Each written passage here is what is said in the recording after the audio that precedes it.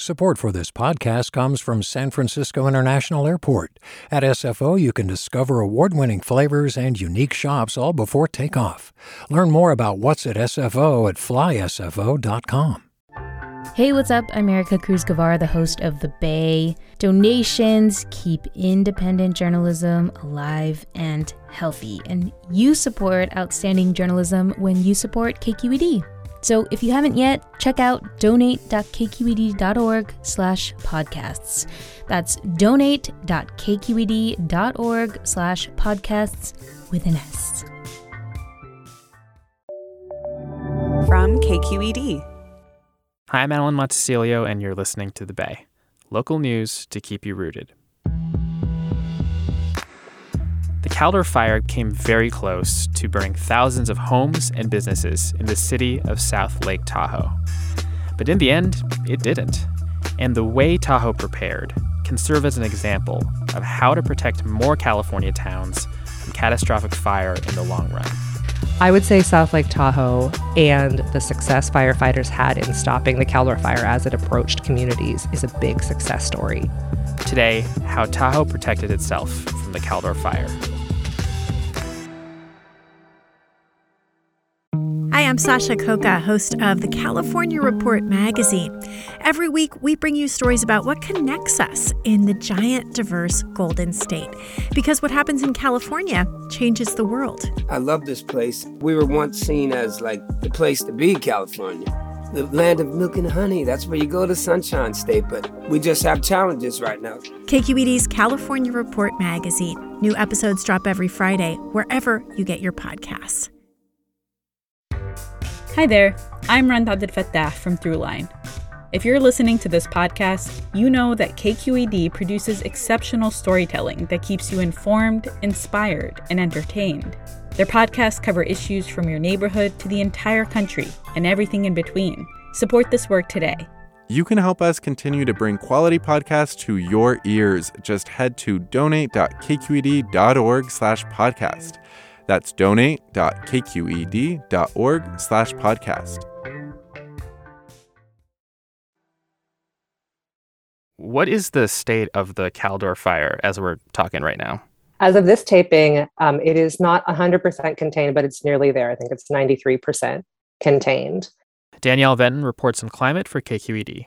There are fewer firefighters working on it. It's not threatening any communities or homes at the moment. We know now a lot more about how the fire burned and how the condition that it left forests in.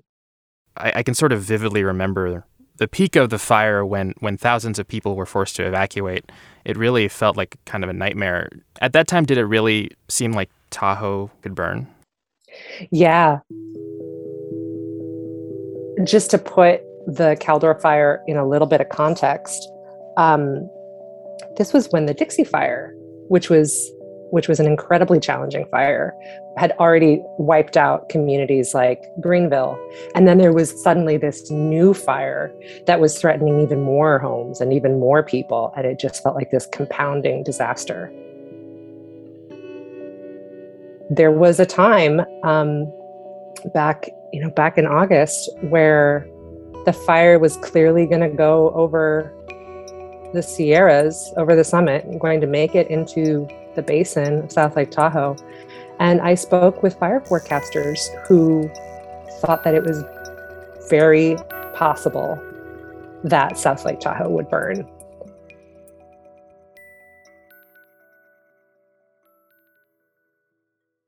From the past, we could see where the fire had been carried into the valley, had burned very intensively, backed down the slope, approaching the floor of the valley where homes are.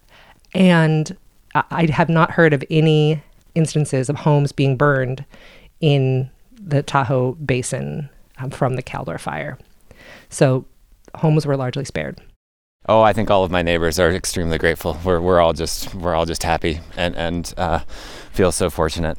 Bob Larson is a homeowner who lives in the South Lake Tahoe area. He's been there, I think it was about 17 years he's lived in the area. And he was keenly aware that his home and his neighbor's home lived in a place at high fire risk. The fire is just about a block away, so we were very close. As you can see, we're just in a very forested area, and fire danger is very real here. And his home, beautiful home with a big deck, was bordered by forested land on one side and a golf course on the other side. So he knew the golf course would provide good protection from a fire, but the section of his house that was bordered by a forest was where he knew the risk was coming from. This is the portion of the forest where we spend our time. It's adjacent to our neighborhood, and so it's hard to see it so damaged. But it's not as bad as it could be, and it'll come back.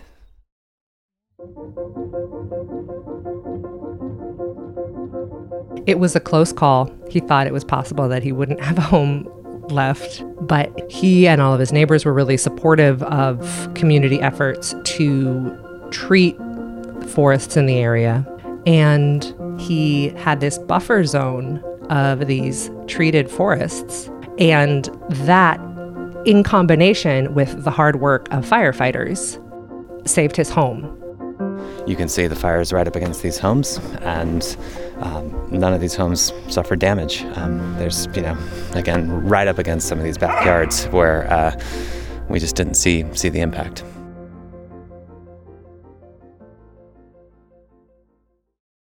Why didn't these nightmare scenarios, of the town burning, of hundreds, if not thousands of people losing their homes, why didn't that end up happening? For a couple reasons. There were thousands and thousands of firefighters working day and night to protect the community.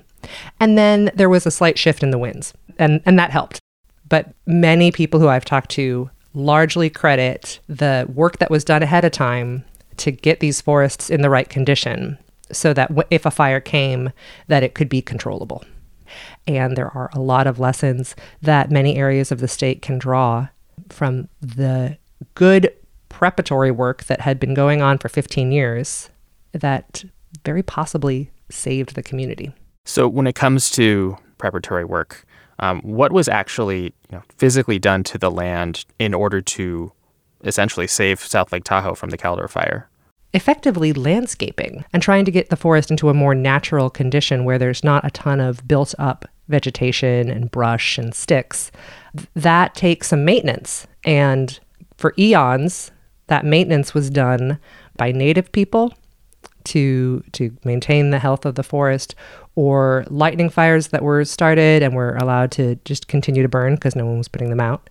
In the absence of any management, forests will just grow and grow and grow until they become overgrown and very dangerous and prone to destructive fires.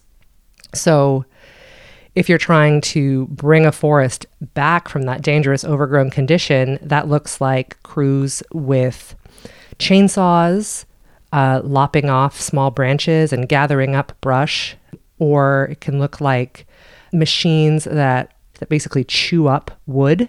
And the result is open forest that has a lot of big trees, it has some younger trees, and if one of those trees is on fire, it is not touching any other trees. So that's how those kind of forests change fire behavior, because the fire does not leap from one top of the tree to another.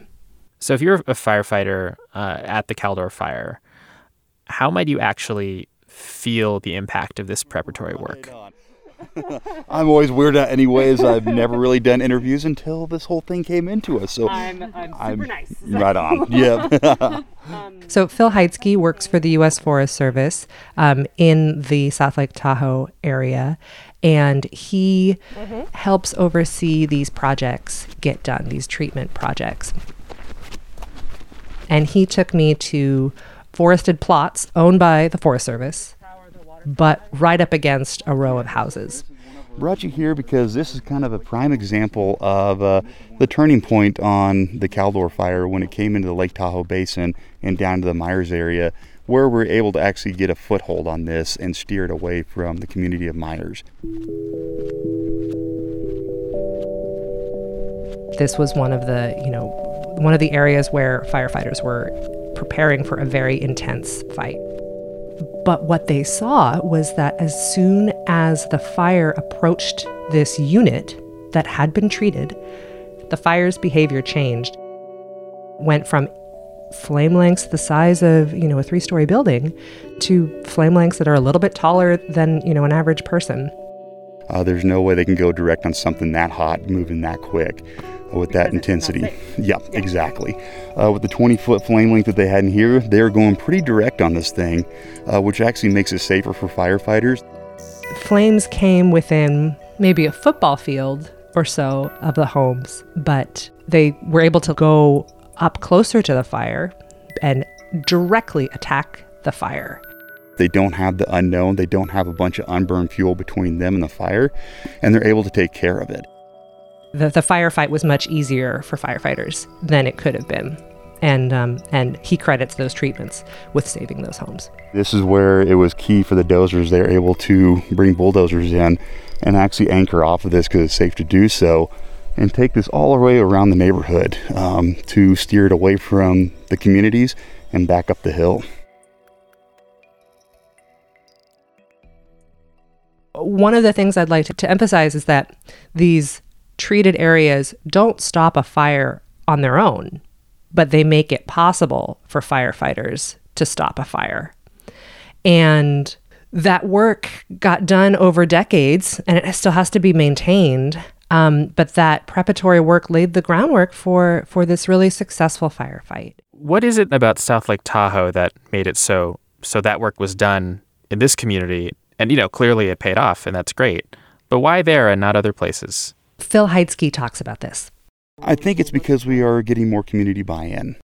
In 2007, there was a bad fire that took out hundreds of homes called the Angora Fire. And that was a huge wake-up call that Tahoe is at risk of fires and that a lot of work needs to be done to protect the community from fires.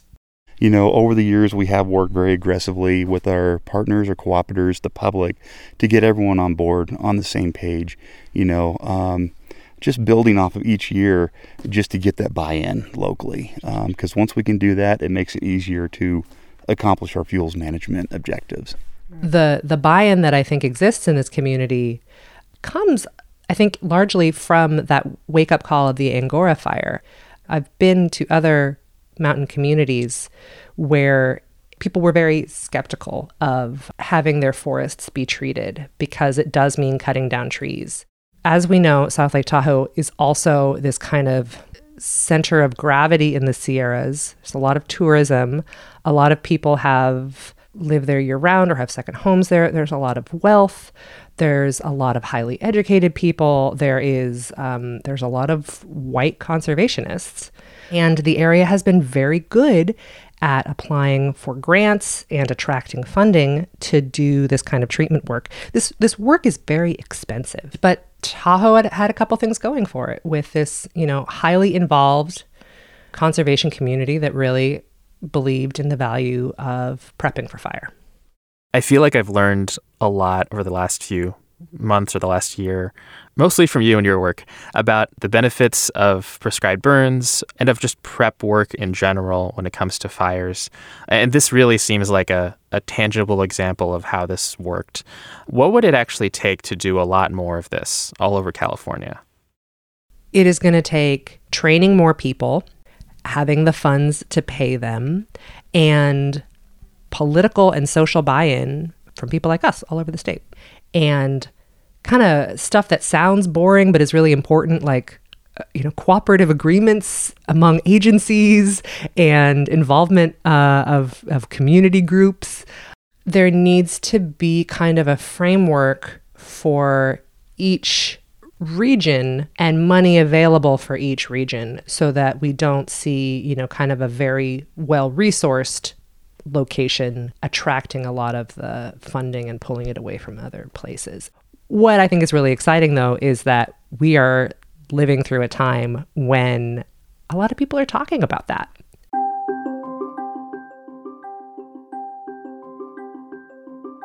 At the root, it comes to kind of changing our culture and how we think about fire. And are we going to live with it and work with it? Or are we going to keep thinking that we can just hire more hand crews to extinguish fires. It's pretty clear now that we need to pay a lot more attention to fire prevention. I think it's a model for what any community could do around their community in the wild and urban interface. These fires aren't getting any smaller. We just have to figure out how to manage them, how to get that steered back into the woods, let it do its natural thing. This allowed us the opportunity to fight the fire on our terms. Danielle, thanks so much. Thank you, Alan.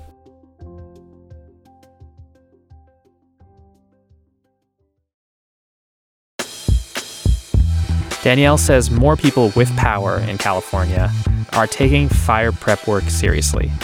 Recently, Governor Gavin Newsom signed a slate of bills that are designed to make forest treatment easier. They're also aimed at getting a lot more people trained to do this kind of work. It's a big shift in priorities and attitude from state leadership, kind of a sea change. Danielle Venton is a climate reporter for KQED. This episode of The Bay was cut and produced by Erica Cruz Guevara. Aditi Bunlamudi added the music and the tape. And I also want to thank Aditi for filling in on the show these past couple weeks and for doing such great work. The Bay is a production of your local public media station, KQED. I'm Alan Montecillo. That's it for The Bay. Talk to you next time.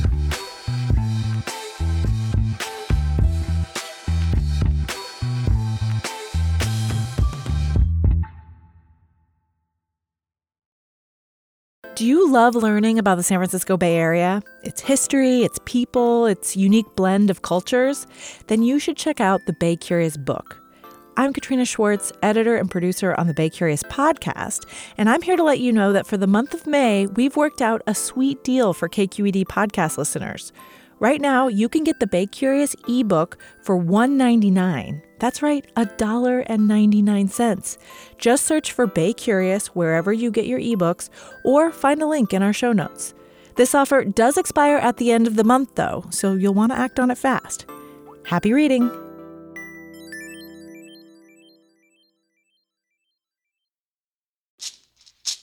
Hey, it's Glenn Washington from Snap Judgment, and if you love what you're hearing, and I know you love what you're hearing, please consider becoming a KQED member. You get special access to cool events, behind-the-scenes footage, and so much more. Plus, you'll sleep better at night knowing you did your part for the community you depend upon. It's in you. Please be in it. Visit donate.kqed.org/podcasts to sign up now. That's podcast with an S. Thanks.